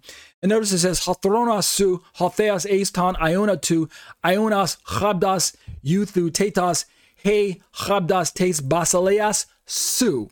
It doesn't say tes basileas autu. So this means the Septuagint rendering recognized that it was the kingdom of you, not the kingdom of him, which is kind of interesting. The original Hebrew had, we could say the kingdom of you, or your kingdom. So that seems to correspond. NASB here, the king, we can see them side by side. Your throne, O God, is forever and ever. A scepter of uprightness is the scepter of your kingdom. Comparatively, KJV, thy throne, O God, is forever and ever. The scepter of thy kingdom, or the kingdom of you, the scepter of your kingdom, and the scepter of the kingdom of you. I keep swapping it back around for a reason there. So it sounds like a minor difference to most of us, but we're going to find later on that proponents to the Trinitarian view make a big deal out of this. So let's look at other what we might call non-Trinitarian versions real quick. We already looked at the REV Bible, where it talks about how that your throne is God forever and ever, right? This translation right there. This is a translation that was utilized by the biblical Unitarian crowd. And then when they come to Hebrews chapter 1, verse 8, they once again have, but of the Son it says, your throne is God forever. So they remove what we call the vocative. Let's turn into another translation by the Jehovah's Witnesses, which we know are a non-Trinitarian outfit. In the book of Psalm, they translate verse 6 here as, oops, didn't mean to highlight that. They translate it as, God is your throne forever and ever. Notice their translation is nearly identical to the biblical Unitarian, for good reason. They're going to opt for a translation that does not look like the vocative, because the vocative is the one that says, oh God. And if the writer to the book of Hebrews is addressing the Son, then it sounds too suspiciously like the writer to the book of Hebrews is saying that God is calling the Son God. But of the Son, he says, he the Father, oh God, right? Your kingdom, of God, is forever and ever, etc., etc. So the Jehovah's Witnesses are going to say, no, we don't believe Jesus is God. Therefore, we're going to opt for not the vocative, but the nominative. God is your throne forever and ever. What do they say about the book of Hebrews? Same thing. Let's bring up their translation for the book of Hebrews. Here we have it. But about the Son, he says, quote, God is your throne forever and ever, and the scepter of your kingdom is the scepter of uprightness. So again, they're removing what's known as the vocative. I'm not hanging all of my Trinitarian theology on the vocative, but I'm simply highlighting it for you, as I mentioned last week, because of the way that non-Trinitarian groups usually use that as their first point of attack. And just to be sure, notice they have the Jehovah's Witnesses have the interlinear version from the book of Hebrews. And when I scroll down to verse 8, but of the Son, or toward but the Son, pros de ton huion, the throne of you, ha thronosu, the throne of you, the God into the age of the age, and the staff of the right, straightness staff of the kingdom of him. They at least help us out by showing us that the autu is the of him, which tells me which manuscript they're pulling from. And also, notice they simply say the throne of you, the throne of you. They don't tell us whether or not this is God's throne or the Son's throne, who receives his authority from God. They kind of leave it ambiguous, but just thought I'd show you what their interlinear translation. Let's jump to a non-Trinitarian translation from a Jewish perspective. Again, why am I highlighting the vocative versus the nominative? It's because when a non-Trinitarian interpreter encounters this passage in the book of Psalms or the book of Hebrews, if you're Christian, one of the first things they go for is opting for the non-vocative. Because if they say vocative, then they have to explain why the translation is, oh God. Why is the writer to the book of Psalms addressing the earthly king as God? Why? How can we make sense of the Elohim? Let's begin to look at the Hebrew perspective. Remember, the book of Psalms is translated by Jewish people, but they don't care about the book of Hebrews, so we don't have to look at that. There is no book of Hebrews from a rabbinic perspective. There's only the book of Psalms. And what do they say? Thy throne given of God is forever and ever. Kisach Elohim olam ve'ed. Thy throne given of God. Why didn't they say your throne, O God? Why? Because that's the vocative. It sounds too Trinitarian, sounds too Christian. Let's get rid of the vocative. Let's instead, and remember, the original Hebrew doesn't really have a vocative in this passage. We talked about that last week as well. Thy throne given of God is forever. So this is almost like a paraphrastic. They're inserting words that aren't really there, given of God. The word given there isn't there. Thy throne given of God, Kisach Elohim, your throne, Elohim, literally, the throne of you, Elohim. But they insert a verb, given of God, is forever and ever. translating the Olam Vayed. A scepter of equity is the scepter of thy kingdom, Malchutecha, the kingdom of you, or your kingdom, the scepter of thy, which is the kingdom of you, your kingdom. So that's the JPS translation, the 100-year-old 1917 JPS translation. There is a modern version of the translation that shows up here. More of a modern. Is that it? Nope, that's not it. There is a more modern translation here. Let's look at Sepharia.org. They have of verse 7 here. You can see it in the middle of your screen. Your divine throne is, if I click on it, it'll do something strange to my screen, so I'm not going to click on it. But your divine throne is everlasting. Your royal scepter is a scepter of equity. So this is more of a modern JPS 1985. So they've cleaned up the language a little bit, right? They don't have the thys and thous and these and stuff anymore. But notice they also shy away from a vocative sounding first clause. Your divine throne is everlasting. The word divine throne filling in for where it has the word Elohim, Kisacha Elohim. Notice also that when we're working our way through Judaic resources that are non-Christian leaning, that we also have to contend with other than JPS translations. Here's one from the Chabad.org outfit that translates right here. There we are, verse 7. Your throne, O judge, will exist forever and ever. The scepter of equity is the scepter of your kingdom. Again, non-vocative. Instead of saying your throne, O God, and instead of saying the throne that is given of you, or the throne given of God, or something else, they say, O judge. Now, why would they say, O judge? It's because the word Elohim in the Hebrew can be rendered as judge within context, or magistrate. It doesn't always have to refer to God. We already know that judge, like Rashi, these are Rashi's comments here in the Tan section. Your throne, O judge, your throne, O prince and judge, shall exist forever and ever as the matter that is stated. Exodus 7:1, quote, I have made you a judge, Elohim, over Pharaoh, right? God speaking to Moses.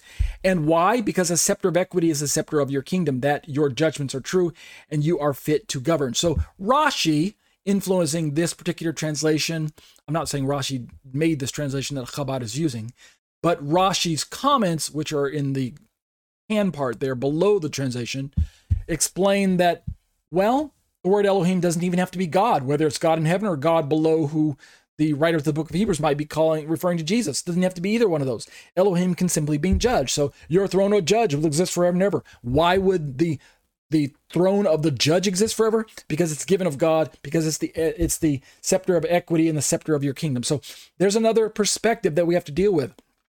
Let's look at another fascinating perspective from the Targum. Now, what's the Targum?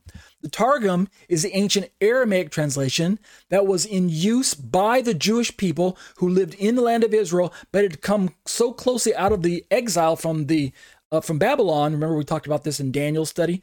They came out of exile from Babylon, and they had lost a lot of their Hebrew understanding as a mother tongue. So instead, Aramaic was the lingua franca, as it were, of the first century that was popularly spoke. And so when the Torah scrolls and the Tanakh were read in public settings in the first century, often they were read in Hebrew, but they were quickly followed up by an Aramaic paraphrase, a translation from the Hebrew into Aramaic, which is a sister tongue of Hebrew. It's similar to Hebrew, but it's not exactly the same. Some of the words change around. So the Targum has been preserved for us. There are several different Targums, about half a dozen different renderings from the Aramaic into what we might call from the Hebrew into Aramaic. And this is one of those Targums. I can't remember which one it is, but when we scroll down to Psalm chapter 45 and we start in verse 3, notice the Targum starts by saying, your beauty, O King Messiah, is greater than the sons of men. The spirit of prophecy has been placed on your lips. Because of this, the Lord has blessed you forever. And then verse 4, 5, and 6, which are relevant to our study, and 7, gird your sword on high, O champion, speaking of this Messiah figure. Your glory and your brilliance is to kill kings as well as rulers. Verse 5, and your brilliance is great. Therefore, you will succeed in mounting the horse of the kingdom by reason of faithfulness and truth and humility and righteousness, and the Lord will teach you to do fearful things with your right hand. Verse 6, your arrows are drawn to kill Gentile hordes. Beneath you they will fall, and the sons of your bow will be released into the heart of the enemies of the king. Now look at verse 7. The throne of your glory, O Lord, lasts forever and ever. The scepter of your kingdom is an upright scepter. Because of you, verse 8, because you have loved righteousness and hated wickedness. Because of this, the Lord your God has anointed you with the oil of gladness more than your fellows. So in the Targum in verse 7, it says, the throne of your glory, O Lord, lasts forever. But notice, instead of making this psalm entirely about an earthly king like David or Solomon or someone else in the Davidic line of kings, like biblical Unitarian does, like much of Rabbinic Judaism likes to purport, like the Jehovah's Witnesses like to talk about, instead of focusing our attention on the earthly king, notice when we jump back up to verse 3 that the Targumists say, your beauty, O King Messiah. Now, does this mean they're talking about Jesus? Nope, nope, and nope. They're not talking about Jesus here. But they are saying that this passage can be understood as being messianic. Now, we have to remind ourselves that in pre-Jesus Judaism, in other words, the Judaism that was earlier than the first century, Judaisms that preceded the first century, there was a lot of talk about messianic expectation, who would be the Messiah, who's going to hit the scene and be the Messiah, et cetera, et cetera. But that's why it's important for us to look at these other than Christian perspectives. And we'll see that if I can get this in time, if my time permits, we'll see that eventually we're going to read the commentaries from a Christian perspective that recognize that some great rabbinic sages speculated that this person being spoken of in this particular Psalm, chapter 45, is an earthly king, yes, but it points forward to a greater king, namely King Messiah. Now, again, does that mean they believe they were referring to Jesus? No, no, and no. But the reason this is important for our study is because it means that not all of the perspectives, at least from the National Israel side of the house, not all the perspectives were saying that this is just a mere earthly king. Because King Messiah he is an earthly king, but he's more than an earthly king. He's the consummate earthly king. He's the greatest earthly king that would eventually rule over Israel. So, in conclusion, as we're drawing our study to a close, I realize I'm not going to finish this tonight because I've got more resources. Let me just at least show you from the technical perspective why I've been highlighting the vocative, what it means to say the rendering is vocative versus nominative. If we look at the use of Elohim in Psalm 45, verse 6, I've just pulled this chart from the internet. We have over on the left side of the chart, Elohim as vocative, meaning vocative means it's applying to the person, addressed to a specific person. The rendering would be your throne, O God, or your throne, God. We don't have to have the word O there, make it sound so archaic. We can simply say your throne, God, and it still is what we might render as vocative. That's the form of address, that particular case of noun or pronoun or adjective. So nouns, pronouns, and adjectives in Greek, as well as Latin and other languages, I think German as well. Hebrew doesn't have this particular distinction as carefully shown and demonstrated, but Greek does. So vocative noun or vocative pronoun or vocative adjective. Your throne, God, or your throne or God. Remember, I humorously mentioned a few times that, if my wife were addressing me to tell me to go do my chores or whatever, then she would use the vocative, hey, Ariel, you need to go do this, do that. But if we have Elohim as predicate, then it would be your throne is God. Predicate is part of the sentence that doesn't indicate vocative. It's not the person being addressed. Subject, predicate, object, right? So predicate would be the object. Your throne is God. So here the word Elohim is the subject of the sentence, the object of the sentence, the subject being thrown there. Kisacha in the Hebrew and thronos in the Greek. Your throne is God. So this would be Elohim, the word for God in the English. The Hebrew would have it as a predicate here, predicate instead of the vocative. But if applying to God, when we're talking about the use of Elohim as subject, we can swap that around. Instead of being the predicate, being the object, we can make it the subject. God is your throne. So notice, first we have your throne is God, and then we just reverse it. God is your throne. We still have the verb in the middle there, the is, but we just simply swap the two nouns around. Your throne is God, or God is your throne. So Elohim can either be predicate, meaning at the end of the sentence, or it can be at the beginning of the sentence as a subject. God is your throne. Elohim is your throne when we're talking about being applied to God. So these are just three different ways that we could look at the verse, and the Greek allows for all of those renderings, whether it's the vocative or just the simple nominative, nominative being the word for noun, nominative either in the predicate sense or nominative as the subject. Nominative, the noun, Elohim either being at the end of the sentence as the object, or being at the beginning of the sentence as the subject, as God. So either way, the Greek can go one of those ways, and the translators have to make their choice. And in closing, let me just show you again, in case you're confused by these terms, predicate and nominative and vocative. The predicate is the part of a sentence or clause that tells us what the subject does or is. So in this example, we got the exam was difficult. The subject is the exam. That's at the beginning of the sentence, the subject, like the word Elohim in our sentence earlier. And then we have the verb was between the two nouns. And then the final noun, or in this case, it's like an adjective, was difficult, the predicate. So we have subject at the beginning of the sentence and predicate at the ending of the sentence. So it's the part of the sentence that tells us what the subject does or is. In this case, the exam was or is difficult. Your throne is God, is the translator's option that he can use when he's looking at patronos, su, etc., etc. The second example, notice, we have the man from the shop knows my secret. Subject of the sentence, the subject clause, the man from the shop, and the predicate clause, indicating by the beginning verb, knows my secret. And so when we compare that to earlier, your throne, O God, in the vocative strips away the verb, just your throne, O God. But if we put it into a nominative, where we have the predicate at the ending, then your throne is God. We have to stick in a verb there. And that gives us the verbal clause there, the predicate clause at the very end is God.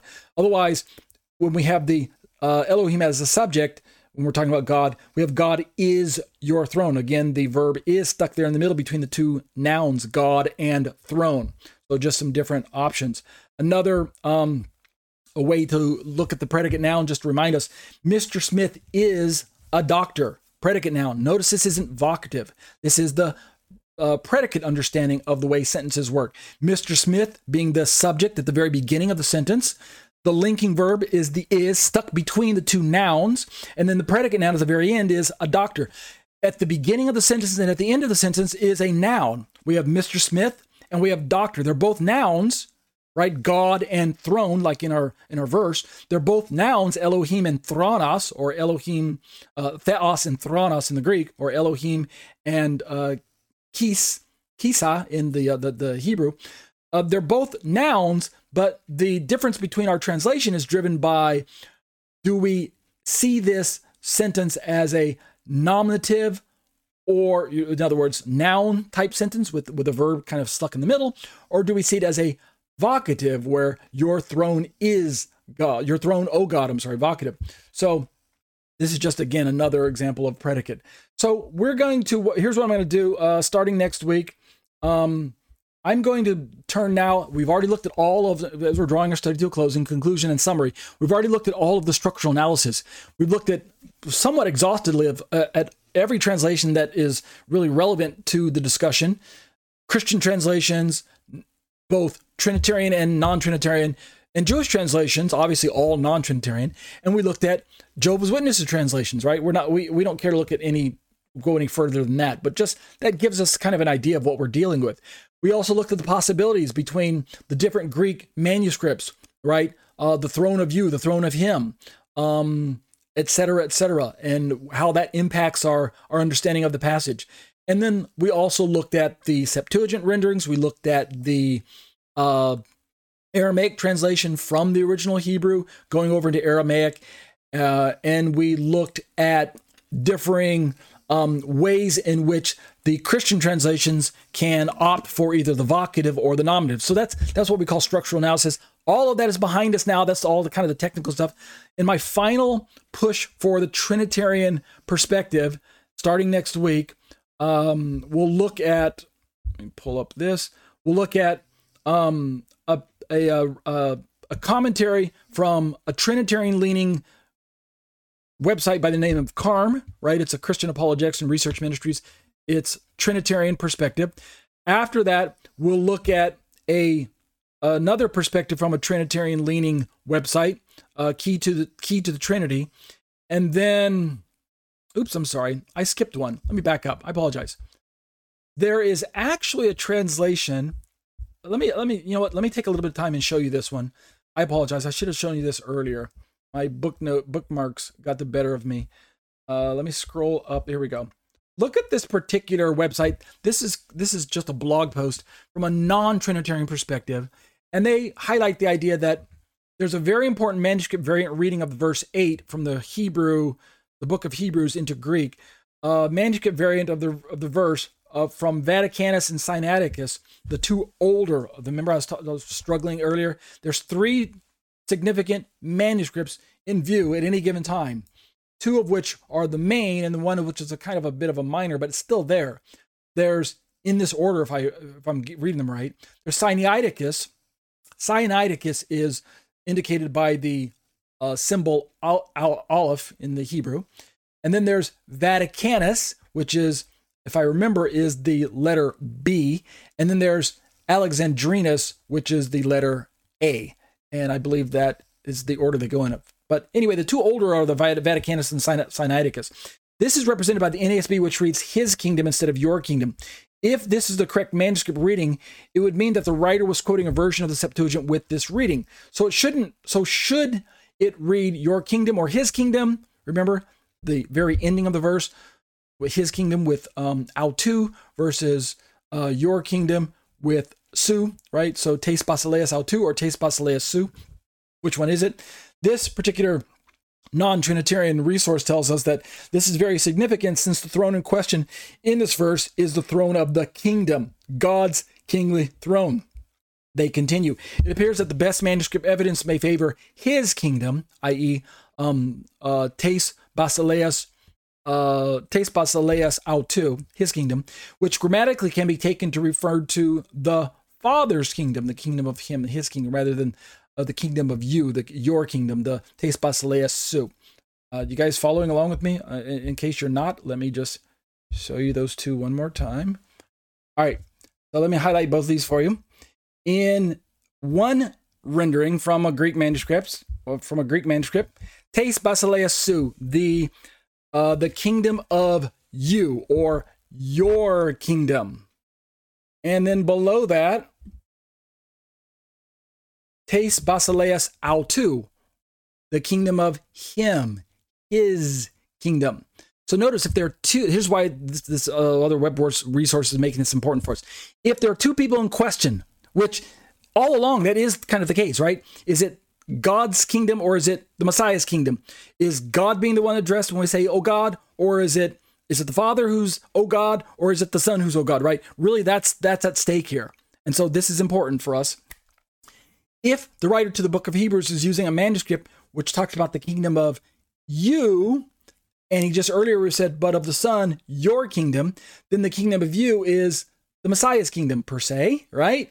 The addressee, it would be Messiah, who the writer to the book of Hebrews just addressed as, O God, your throne, O God, the kingdom of you, tes basileus su. But, according to the non-Trinitarian model, if the authority being spoken of is God's authority, and the kingdom being spoken of is God's kingdom, the kingdom of him, not the Messiah, but the kingdom of him in heaven, the Father, tes basileus autou, the kingdom of him, then the ha thronos su, the kingdom, his kingdom is God. And so it changes your perspective of the ha thronos su, your kingdom. Is the Messiah your, or is the your God, the Father your? That's really what's at stake. So I hope you guys are understanding the important distinction being made between these two. So now let's go back to this particular resource, non-Trinitarian, by the way. So they say if his kingdom is the correct reading, right, the older of the manuscripts is the his kingdom.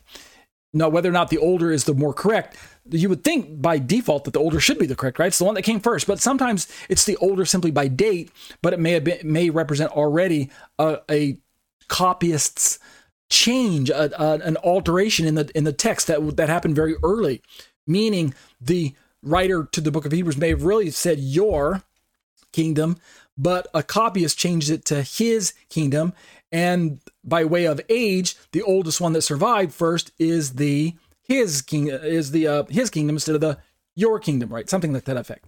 Hope you guys aren't confused. So if the his kingdom is the correct reading, then it's even more clear that the first instance of Hotheos in verse 8 refers to God the Father, and the vocative translation, "O God," is not correct. So this is why it's important from this blog post perspective. This is just one of many of their arguments, but this is one of their final arguments, which I thought was worth bringing up because it does add part to the discussion. And if you're one of those who says, well, that's just the nail in the coffin, that really is the final word because it's the oldest of the translations.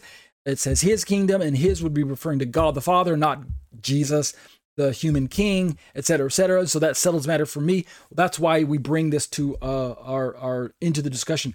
And they talk about that this fact has also been acknowledged by Trinitarian academics. The pronoun his would be referring back to the Father in the phrase, the throne of you, Hotheos, which means this phrase refers to the Father's kingly throne, which the risen Jesus sat down upon in order to rule God the Father's throne. So again, they show you this. But concerning the Son, your throne, Hotheos, is the age of the age. The scepter of righteousness is scepter of his kingdom. Notice it says that second person, the throne of you, but third person, his kingdom. So that's where we get some oddities. The older of the translations is the switch from the second person to the third person. That's how it reads in the oldest of the Greek. The newer of the Greek renderings simply switch everything over into the second, the throne of you and the kingdom of you. That's why the translations out of the KJV read the way they do, thy kingdom, or your the kingdom of you instead of the kingdom of him. That's why they do what they do there. But just be aware that the original Hebrew, which is actually the oldest of the Hebrews that we have available to us, including the Septuagint, are you and you instead of you and his, something like that. But this web blog says that this strongly indicates that his does not refer to the Son, but to the Father. That being the case, the antecedent to his would be Hotheos, the Father, the God of Jesus, the God of all. And so here's how they render it. In closing, we'll leave off here tonight. But concerning the Son, your throne, God the Father, is the age of the age. The scepter of righteousness is the scepter of his, God the Father's, kingdom. And that's why they make that particular distinction. And I'll leave off there. Next week, what I'll do is I'll finalize by showing you these last resources from a Trinitarian-leaning resources. We got Carm here. We have another resource, another blog, Truth and Tidings. We have, this is Tim Higgs' commentary on Hebrews chapter 8, Hebrews chapter 1, verse 8. And then lastly, we'll pull a commentary from Dr. Michael O. Brown, who is obviously a Trinitarian Messianic Jew. And then that will finish up all of our look at this particular verse. I know I will finish this next week. But that'll do it for a Trinitarian response to biblical Unitarianism. Let's close in prayer. Abba, I bless your name. And what a fascinating study it is to embark upon, looking through all of the prophecies in the book of Daniel, how they pertain to our understanding of the book of Revelation, and the events that are likely to be unfolding very, very soon in our day and age. Thank you, Lord, for informing us in advance about what we can look forward to, not just in terms of the trouble that's around the corner. I mean, who's looking forward to trouble? But we're looking forward to the deliverance that you are going to grant us, that you're going to execute on our behalf, the punishment against wicked, the judgment against the evil world systems, and the ushering in of your righteous kingdom. And likewise, this particular apologetic study on Trinitarian matters, is Jesus very God, or is he simply a human being? Lord, we believe that you are very deity. You are very God veiled in flesh. You are the second person of the Trinity. You are fully God, truly God, and yet you are fully man. You are truly man. You are truly human. We can't understand how that paradox can come together, how this can be true.